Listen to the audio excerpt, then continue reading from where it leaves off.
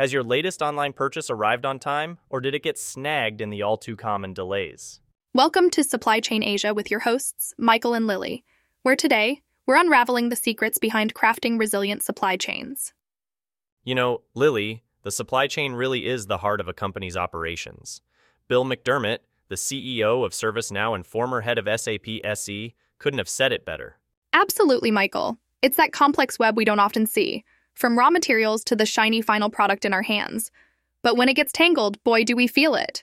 And it's truly a global heartbeat, impacting not just businesses, but whole economies. Our lives are affected by the smooth operation of supply chains, or the lack thereof. The pandemic sure highlighted that when everything came to a sudden halt. You remember the scramble for face masks, don't you? How could I forget?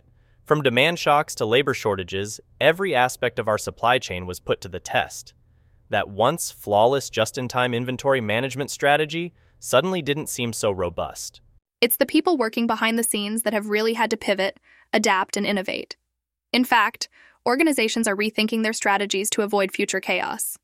Speaking of strategies, Lily, the KPMG 2023 CEO Outlook, suggests that supply chain disruptions are far from over. Which means that companies have to buckle down and get creative with their solutions. We're talking about diversifying suppliers, investing in technologies like IoT and AI, and forging stronger relationships within the supply network. And let's not forget sustainability. It's a big player in this new era, where supply chain resilience also means being responsible towards our planet and society. Let's dive deeper into the aftermath of the pandemic.